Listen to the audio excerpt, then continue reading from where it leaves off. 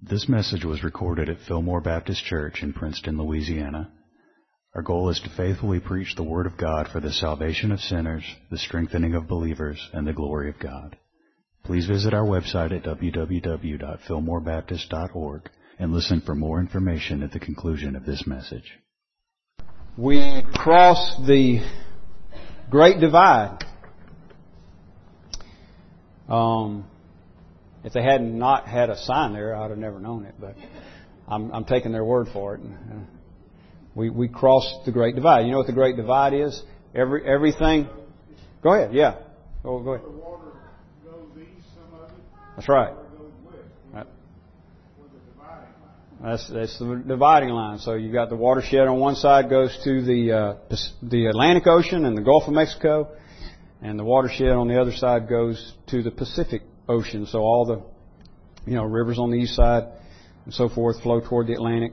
All the rivers on the other side flow toward the Pacific. So it's an imaginary line. They don't have it painted or anything, but they do have signs up, like I said, just all the way down the Rockies. In fact, it extends up through Canada and down through the southern part of North America and South America. It is a dividing line. So again, all the water on each side flows in opposite directions. I thought about that when I was looking at this passage here before us, because that's somewhat of an analogy. We're moving in a different direction than the world. The gospel provides for us a great divide. It's a shocking statement, I think, in verse 34, especially in light of all the talk about universal love and unity and everything that exists in our day, to find that Jesus talks about bringing division. I, in fact, had used this verse not too long ago in an email discussion with someone who was, pointing all that out. Jesus says, I don't remember the specifics of what they were saying, but basically Jesus, is all about universal brotherhood and love and this kind of thing. And so I gave him this verse in response. Verse 34, "Do not think that I came to bring peace on earth.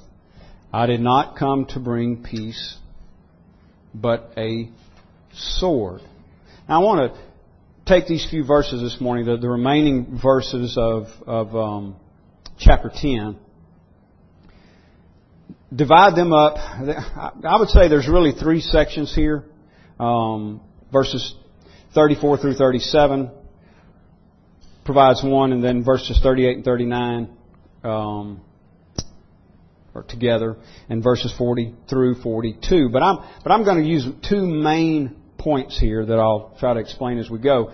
But the first one is just this: the gospel divides. The gospel divides. There is a sense in which Jesus is preaching division here. Or at least He's saying matter-of-factly that that's what's going to take place. Now, just for a little bit of the background, remember, what He's doing here is instructing His disciples, the 12 in particular, as He's sending them out on mission. If you look at verse 1, He called the disciples to Himself, gave them authority, is the word there. He gave them authority over unclean spirits to cast them out, to heal all kinds of sickness and all kinds of disease. And then He sends them out. In verse 5, tells them, you don't go to the Gentile. On this particular mission, you don't go to the Gentiles or the Samaritans. You just go, verse 6, to the lost sheep of the house of Israel. So on this particular mission, He's sending them specifically to the Jews, the lost sheep of the house of Israel. But as we've already pointed out, He also gives instruction here beyond this particular mission, so that He goes on to say in verse 17, "Beware of men, for they will deliver you up to councils, scourge you in their synagogues. You will be brought before governors and kings for my sake, as a testimony to them and to the Gentiles, to the nations. So He seems here to, as He's instructing the 12 for this mission in Israel, His thoughts and words seem to go beyond that as well. And so I think we find application here for all believers of all ages.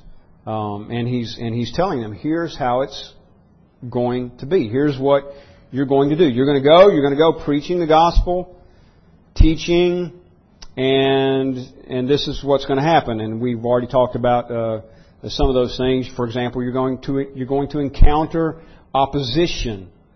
And so He says in verse 22, it's going to be bad. So you'll be hated by all for my name's sake, but he who endures to the end will be saved. And then He goes on to say, in verse 26, don't fear them. Don't fear them. You're going to encounter opposition, but don't fear them. It's enough for you, verse 25, that you be like your teacher. It's enough that a disciple be like his teacher and a servant be like his master. So Jesus is saying, I'm encountering opposition, you're going to encounter opposition. And now He says, keep this in mind also, essentially. I didn't come to bring peace. You're going to go out preaching the gospel. Interestingly enough, the gospel of peace, right? You're going to go out preaching the gospel, and people are going to oppose you. They're going to hate you. They're going to say you're of the devil. They're going to want to kill you. They will kill some of you and think that they do God service.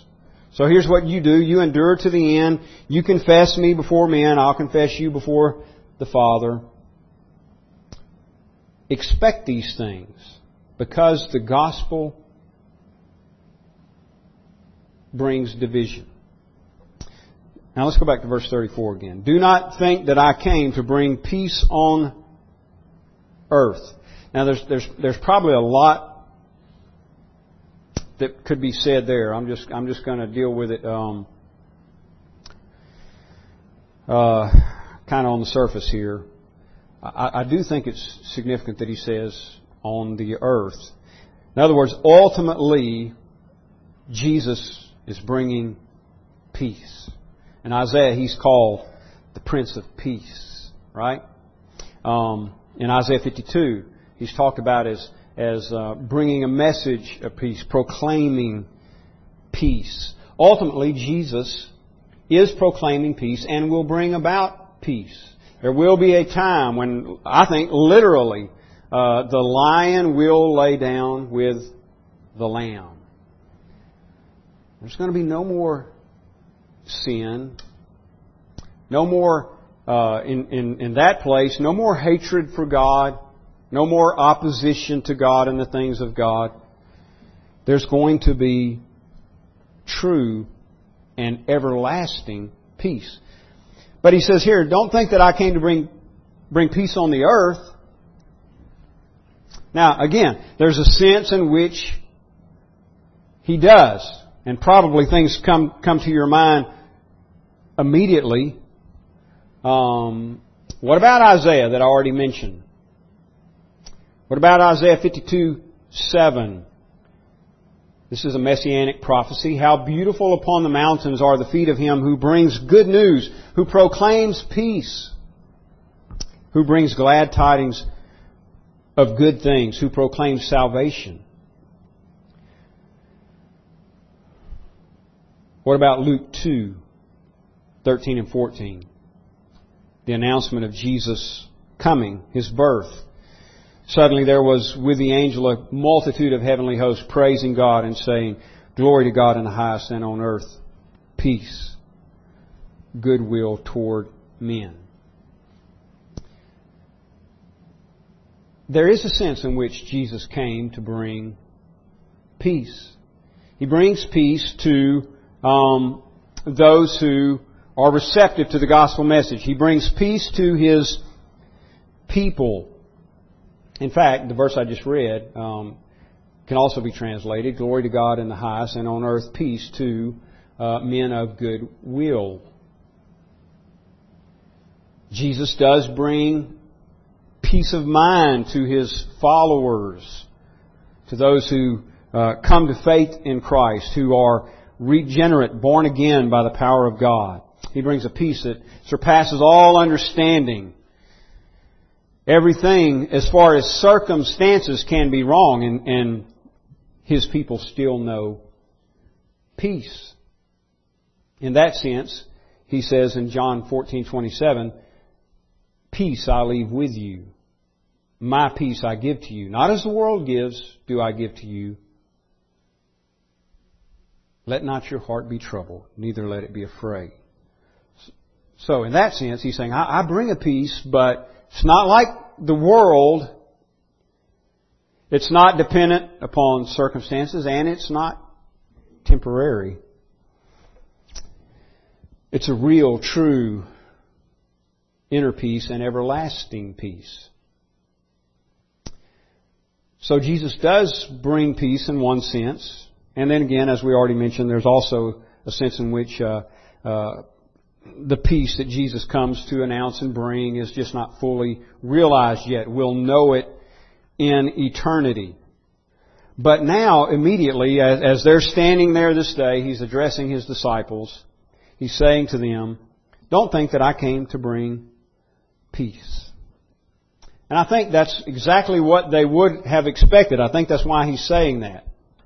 Anticipations were high at this point in history for the coming of the Messiah and deliverance from Roman rule and the reestablishment of the sovereign nation of Israel with Messiah reigning over it.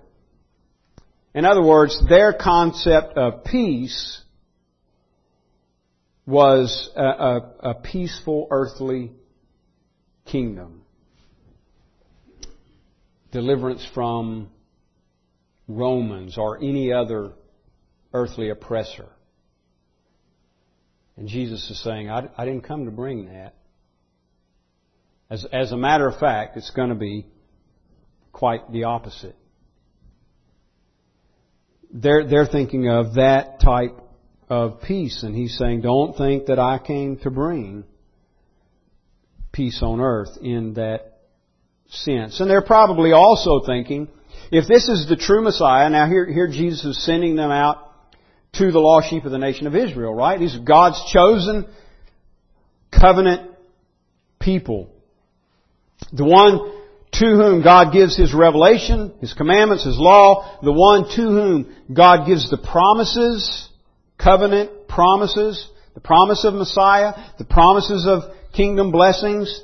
So they're also probably thinking, if we go out and preach this message that Messiah has come, the response is going to be overwhelming joy.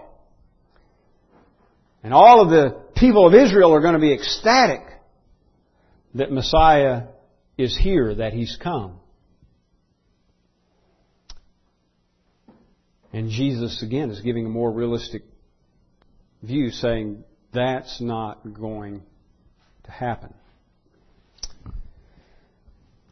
Yes, there's a sense in which He came to bring peace, but there's also a sense in which He did not come to bring peace.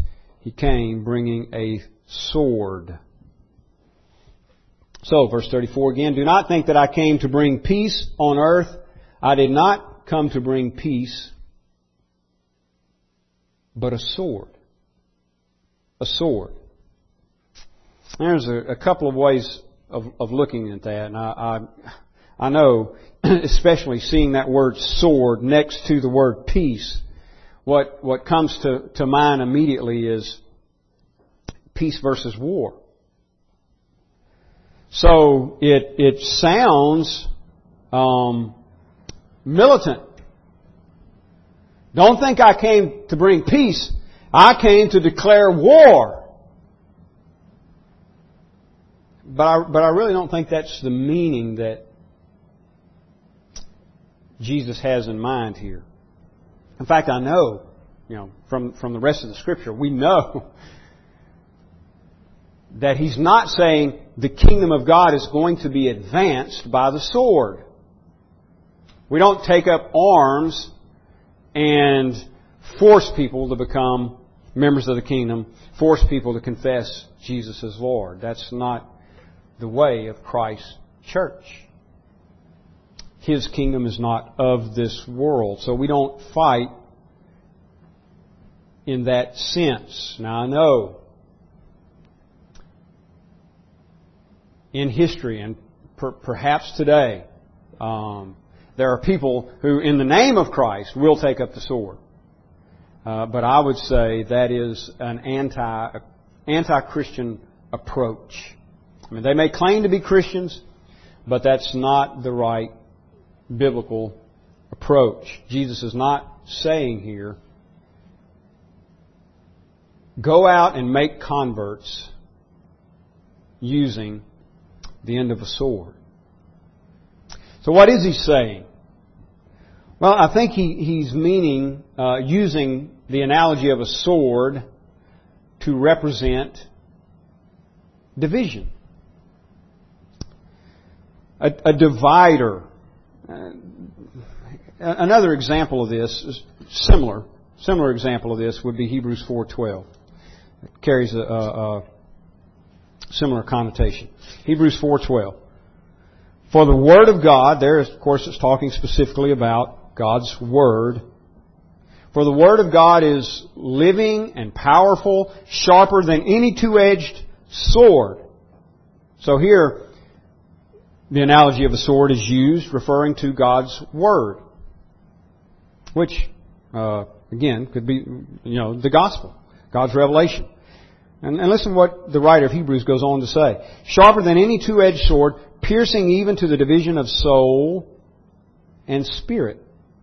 It divides, piercing to the division of soul and spirit, and of joints and marrow, and is a discerner of the thoughts and intents of the heart. So, one of the functions of a knife or a sword is dividing. You can, cut a tomato in half. They used to do that on the Ronco commercials all the time, or a tin can. Take a knife, and of course that always works, right? Take a knife and just slice a tin can in half. It divides. I think that's the sense in which Jesus is using this word here. It divides. The gospel divides. The sword in verse 34 represents division. I think to further make the case for that, verses 35 and 36 bear that idea out. For I have come to set a man against his father, a daughter against her mother-in-law, and a daughter-in-law against her mother-in-law. And a man's enemies will be those of his own household. Now that's a quote from Micah 7:6. Jesus uses the language of Micah 7:6 there to describe part of the effect of the gospel and the reason that He's come. I have come to set a man against. Again, the connotation of division there. To divide. So I didn't come. Don't think that I came to bring peace. I came with a sword to divide.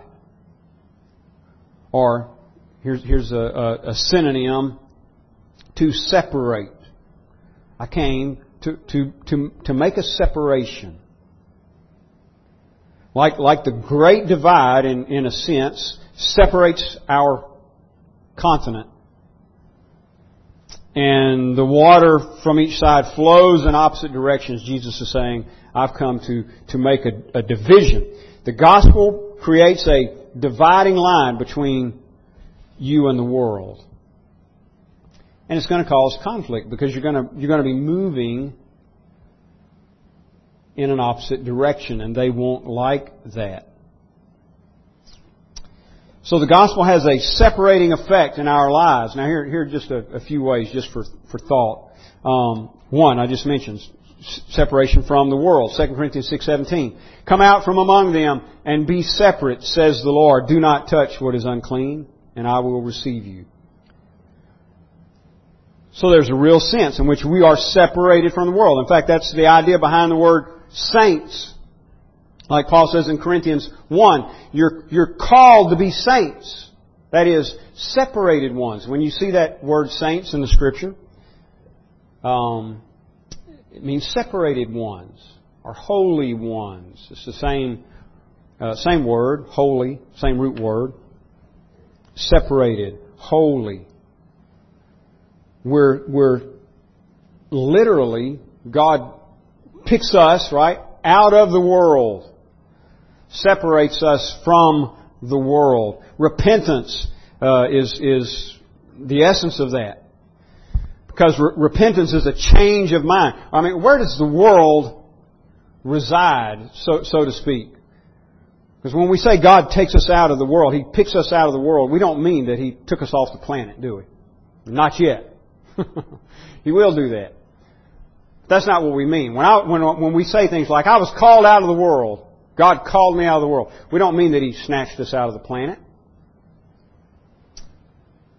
What we mean is out of that system, out of that way of thinking. He granted repentance, so our mind was changed, our attitude has changed, our heart has changed. We've got a new world view. We see things differently. We look at the world now through gospel lenses, so we don't see things the same way. We're separated in that sense. And as Jesus points out here, it has a separating effect among family. Because again, when a person is called, when you're saved, oftentimes, the majority of your family members are not, oftentimes. And so they're part of the world. So like we were just talking about being separated from the world, consequences of that is there's a separation between family members. So Jesus says, I've come, verse 35, to set a man against his father, a daughter against her mother, and a daughter-in-law against her mother-in-law. A man's enemies will be those of his own household. That's significant because Micah's saying this in the context of God's covenant people. There's going to come a time when this kind of chaos is going to exist. Man's own family turning against him. And here Jesus is sending the 12 out to the lost sheep of Israel, right? The covenant people of Israel. And He's warning them, you're carrying the message that the Messianic kingdom is nigh at hand. Messiah has come. Don't think that all of your brothers and sisters and mothers-in-laws and whatever, cousins among the covenant family, Israel, don't think that they're going to rejoice at the news. No, Jesus says, I've come to separate even close family relationships. The gospel has that effect, and has that effect with us as well. And although this is, I'm really getting into my next point here, but it also has a separating effect in self. In self. Before salvation, there's a real, this may sound strange, it may sound a little backwards, but before salvation there's a real unity in self, in me. I didn't have a conflict in me before I was saved about which direction I was going in life.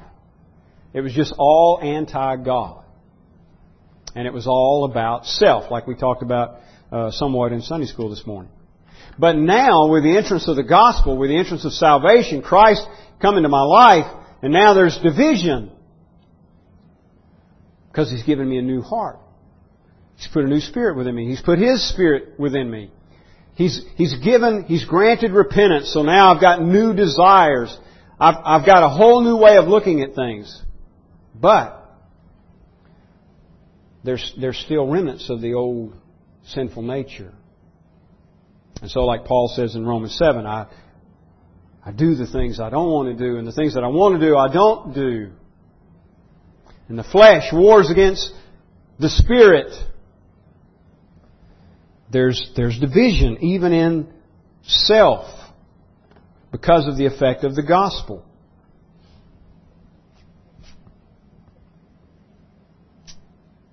In fact, that's really, self is really the problem, isn't it? Self is really at the heart of all of our struggles and troubles. Let me try to talk a little bit more of that as we move on to the next one. First of all, let me say this. This is the second section here, verses 38 and 39. We must love Jesus above all, period. We must love Jesus above all. Above everyone else, above everything else, and as we just said, above self. Verse 38. He who does not take his own cross, verse 37. He who loves father or mother more than me is not worthy of me. Now he's just said, I've come to with a sword.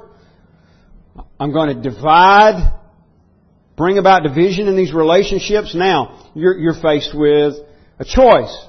He who loves father or mother more than me is not worthy of me, Jesus says. He's making it clear that He's drawing a line in the sand. Everybody on this side of the line is for me. Everybody on that side of the line is against me. And the line, again, is Him. It's devotion to Him. Everybody who's devoted to me, everybody who loves me above all else is for me. Anybody who puts someone or something else before me is not worthy of me. Not even family. Again, we're talking about close relationships. A man against his father, daughter against her mother, daughter-in-law against mother-in-law. Don't put your relatives on Jesus' throne. That's a seat reserved for Him and Him alone. He demands and deserves total devotion. So he who loves father or mother more than me, He says, is not worthy of me. He who loves son or daughter more than me is not worthy of me. And you get the picture. In other words, you could just generalize it and say, anybody, if you love anybody more than Jesus, He says, you're not worthy of me. Now, let me say this, because the word worthy there is interesting to me. Because it almost sounds like, doesn't it, that He's talking about earning or deserving. In other words, if you don't put your father and mother before me, if you don't put your son or daughter before me, or anybody else, then you are deserving of me. Well, it sounds like, doesn't it? If you just kind of turn it around. But there's a couple of ways that word worthy can be understood, properly understood. I'm not making things up here to explain it away. I'm going to try to show you as we go. Here are two definitions, all right, for the word worthy. This is just coming from the Strong's Concordance. The word is axios. The first definition, it can mean befitting, congruous, or corresponding to a thing. Some examples of that, Matthew 3:8. John the Baptist tells the Jews, therefore bear fruits worthy of repentance. Now see there, he doesn't mean fruits deserving repentance. He means fruits that are congruous with repentance or befitting repentance. In other words, he's saying that your life, your conduct, should be consistent with repentance. And what did I say repentance is a moment ago? What is repentance? Change of mind, right? It's an important distinction here to make, I think. Repentance is not your works. Repentance is something inside, happens inside. Now, it affects what you do. And that's what John the Baptist is saying. Bring forth fruit, meaning their conduct, their life, their works, worthy of repentance. In other words, if you profess to believe, if you profess to see things one way, then act like it. But repentance is a change of mind. It's a change of disposition or attitude. You were against God. Now you're for God. You love God. You were in love with this world. Now you love God. You were for sin. Now you want to be delivered from sin. That's all inside. But the fruit of repentance would be how that works out in your life. And that must be there, by the way. But the repentance itself is a change of mind. So John the Baptist says, bear fruits worthy of repentance. The word worthy there suggests a continuity or a consistency. Bear fruits consistent with repentance. Another example, Ephesians 4. Paul writes, I therefore, the prisoner of the Lord, beseech you, walk worthy of the calling with which you were called. Love that verse. That's a great verse for practical, everyday living. Walk worthy of the calling to which you were called. You're called to be saints. Act like it. That's all Paul's saying. Just live like it. But what he's saying there, walk worthy of the calling. In other words, walk consistent with the calling that you're professing. He's not saying that you can deserve the calling. Walk in a manner deserving of the calling. Again, unless you understand that just in the sense of being consistent with. Walk worthy of the calling to which you were called. So the first definition is just the idea of befitting, congruous, corresponding. Second definition of worthy is this, and that is to merit something, to deserve something. In this same chapter, verse 10, Matthew 10:10. Jesus says, as He gives instructions for them for their trip, provide neither gold nor silver nor copper in your money belts, nor bag for your journey, nor 2 tunics, nor sandals, nor staffs, for a worker is worthy of his food. Now see, he's talking about, he's saying, don't provide for yourself because you deserve to be taken care of. A worker is deserving of his food. You go out preaching the gospel, and Jesus is saying, the people, will take care of you. God will provide for you in that way. Because a worker is worthy of his food, deserves his food. Again, the very next verse, verse 11. Whatever city or town you enter, inquire who in it is worthy. Again, the idea of deserving. Inquire who in it is deserving and stay there. And what do? If they're deserving, you pronounce peace upon that house. Verse 13, let your peace come upon it. But if they're not worthy or deserving, let your peace return to you. So, first definition of worthy, befitting, congruous, consistent with. Second definition is the idea of meriting something, deserving something. I think the idea behind this word, this same word, in verse 37, is the first definition. He who loves father or mother more than me is not worthy of me. In other words, what you're doing is not consistent with your profession. It's not congruous with the gospel. The gospel is all about Jesus. He's at the center. Again, like we talked about in Sunday school this morning. It's Christocentric. So if the church or even an individual is man-focused, then what we're doing is not worthy of the Lord. It's inconsistent with Him and His message. So he who loves father or mother is not worthy of me, loves father or mother more than me is not worthy of me. He who loves son or daughter more than me is not worthy of me. What you're doing is inconsistent. In fact, what you're doing is idolatry. You're putting something else in His place. And I might add this in passing. These statements that Jesus is making in verse 37, verse 38, His deity is implied here. Strongly implied. Think about this for a moment. You can think about the great prophets of old, or the apostles here of the New Testament. None of them would have made this kind of claim. He who loves father or mother more than me is not worthy of me.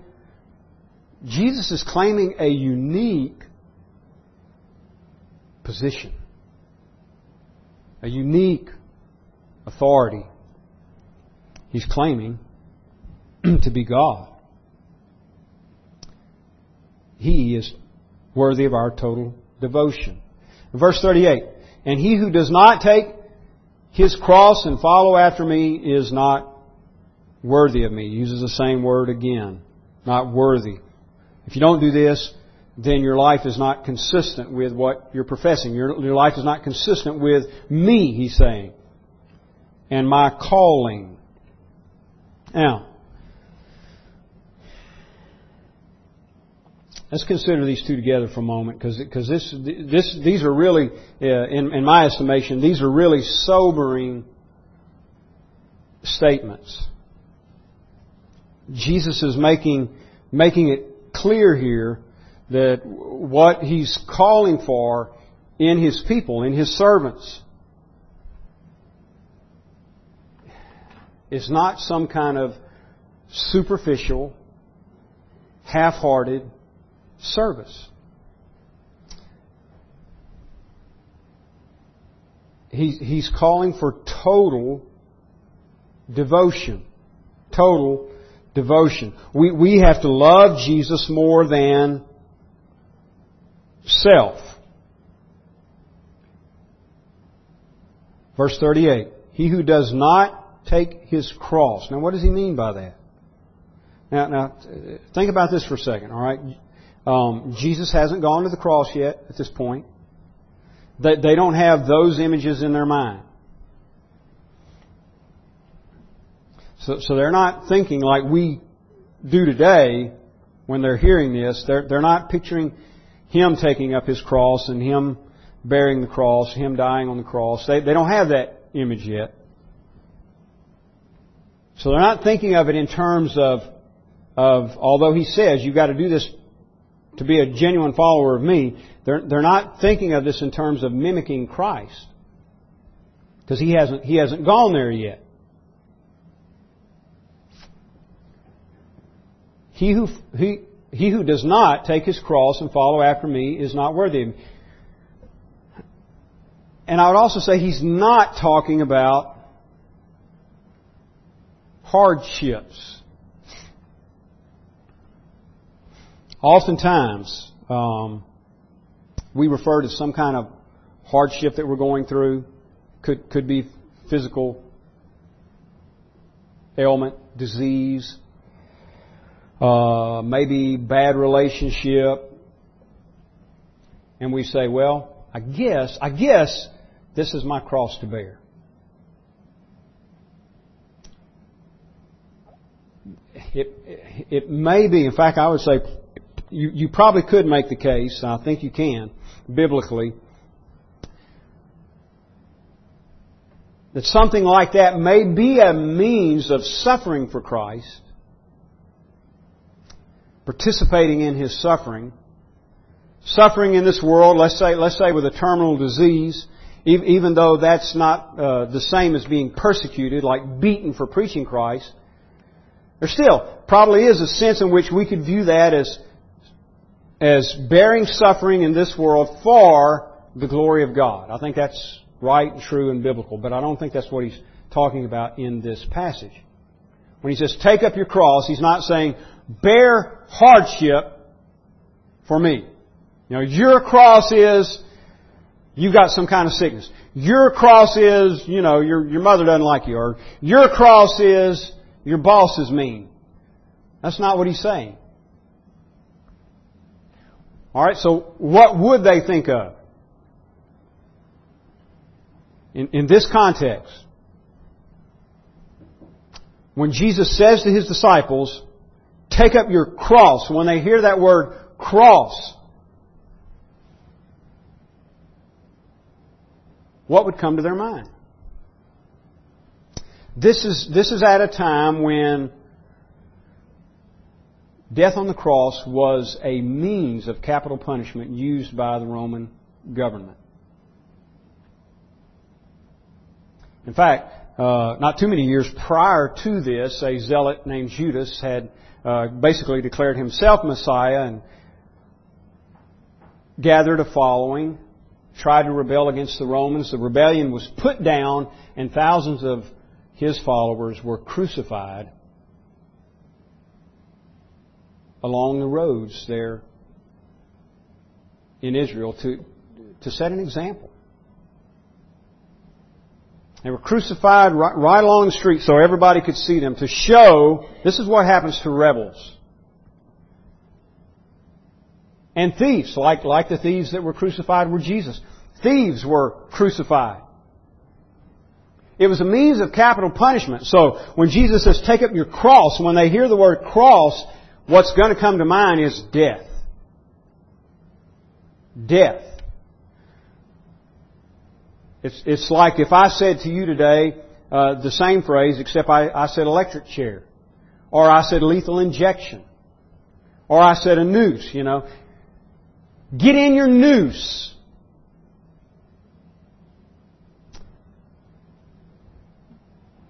And jump off the table and follow me. You would say, well, I'll die if I do that. Sit down in the electric chair, flip the switch and follow me. I'll die. And that's what they're hearing. Take up your cross and follow me.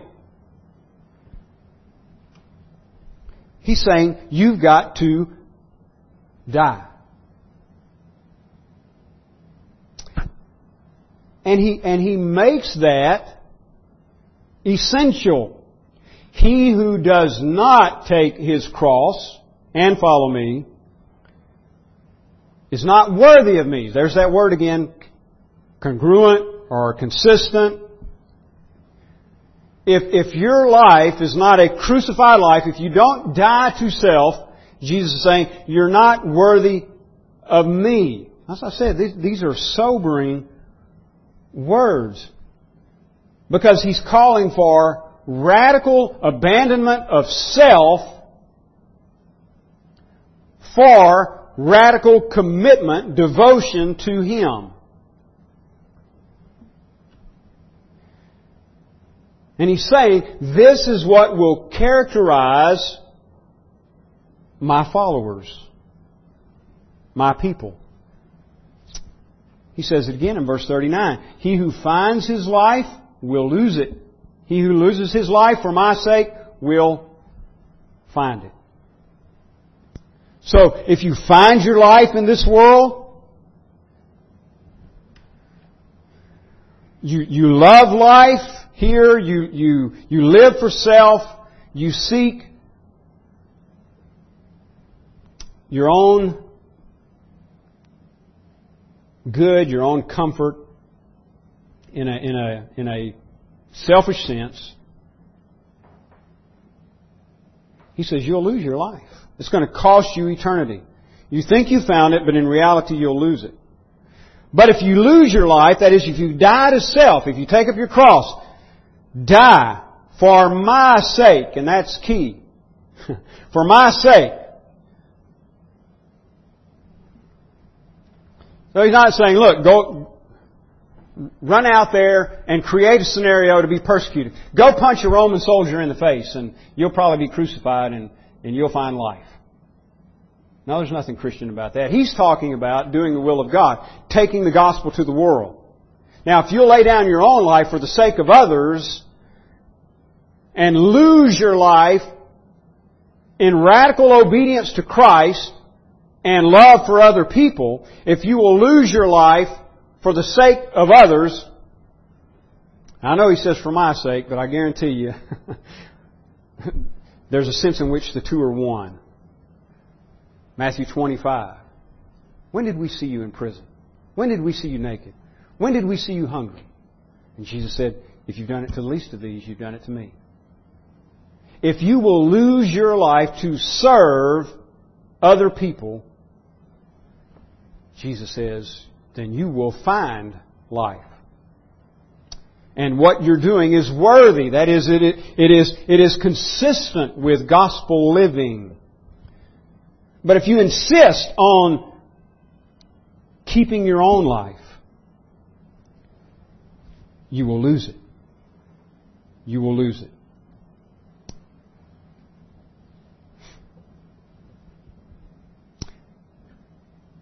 He must be loved more than all, more than anything. Well, there's a lot of examples we could point to. I don't have time to go through them. I'm just going to mention a few. Missionaries like David Livingstone, Jim Carrey, Lottie Moon, David Brainerd. I mean, you can just go down a list of people who just died to self, left life, and there's thousands of others that we don't know about.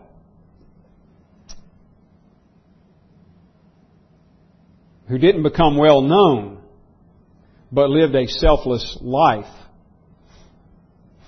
And there's so many biblical examples. People like the Apostle Paul, people like Moses, who the writer of Hebrews says, looked to the reward, chose reproach with the people of Christ above temporal riches and temporal pleasure. That's what Jesus is calling for. Radical commitment. I know that word radical gets overused a lot, but I don't think we're overusing it here. It's not hyperbole. Radical, it means to the root. So he's talking about the gospel having an effect on you that goes to the very core of your being and changes you there. So that it's not superficial. It's deep rooted. Last point, and I intentionally spent most of my time there, so you can breathe a sigh of relief. I'm not going to spend an equal amount of time on this one, okay? I'm going to go through this one quicker. The first main point was this, that the gospel divides. Well, the last point is this. The second main point is this. The gospel unites. And I'm just going to try to give you what I think is the heart of what Jesus is saying in these last few verses. And we're trying to spend time on this anyway in other settings, like in our talking about the church Wednesday night and so forth. So we're saying a lot about this anyway. I'm just going to kind of glaze over it here, and then we'll dismiss. Verse 40. He who receives you receives me. He who receives me receives Him who sent me. He who receives a prophet in the name of a prophet shall receive a prophet's reward. And he who receives a righteous man in the name of a righteous man shall receive a righteous man's reward. And whoever gives one of these little ones only a cup of cold water in the name of a disciple, surely I say to you, he shall by no means lose his reward. So repeatedly he uses this term receive. Verse 40, 41. He who receives you, he who receives a prophet, he who receives me, who receives a righteous man. Again, he's not talking about something superficial. Somebody merely, saying, come in, have a nice day, can I get you a glass of tea? Not talking about, although that's a nice thing, I'm not making light of that. But he's not just talking about a superficial acceptance. He's talking about real reception. So that, if you go back again earlier in the chapter, he says, you go into a house, and if you see that it's worthy, you say, peace be unto this house. In other words, there's real reception there. If they really receive you, you let your peace reside there. But if they don't, then you move on. And when you depart from that house or city, shake off the dust from your feet. I think that's what he has in mind here. So the negative side of it is they reject you. What you do is shake the dust off your feet and you move on. But if they receive you, you let your peace come there. You pronounce peace there. And here's the deal. If they receive you, Jesus says, they receive me. And if they receive me, they receive Him who sent me. They are brought into a real participation, fellowship. Like John says in 1 John 1, truly our fellowship is with the Father and with His Son. And He wants His hearers to join in that fellowship. The Greek word koinonia, it means, again, partnership or participation. That word's not used in this text, but I think that's the idea. Jesus is saying, real reception, genuine reception, includes them in the reward. They become a part of something. If they receive you, they receive me. And if they receive me, he says, they receive Him who sent me. If they receive prophet in the name of a prophet, that is, again, there's genuine reception there. They're recognizing him as a prophet. It's like the widow in Sarepta. She received Elijah as a prophet. She builds a room for him. Knows that he's a man of God. Then they receive a prophet's reward. They receive a righteous man in the name of a righteous man. They receive a righteous man's reward. They've entered into participation, partnership, sharing of the reward. So whoever gives one of these little ones only a cup of cold water in the name of a disciple, surely I say to you, he shall by no means lose his reward. When the gospel unites, and when somebody genuinely receives the gospel, they receive God's people.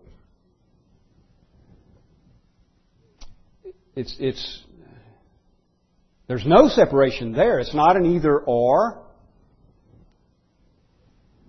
It's not a buffet type thing where you say, well, I'll take that, but I don't want that. I want the ice cream, but I don't want the green stuff. I mean, you can do that at a buffet and get away with it. But you can't do that in Christianity. If you really receive Christ, you really receive His people. Or, he kind of says it the other way around here. If they really receive you, then they receive me. They've entered into a participation, God's covenant blessings. The gospel separates and the gospel unites. Would you stand? We'll dismiss with a word of prayer.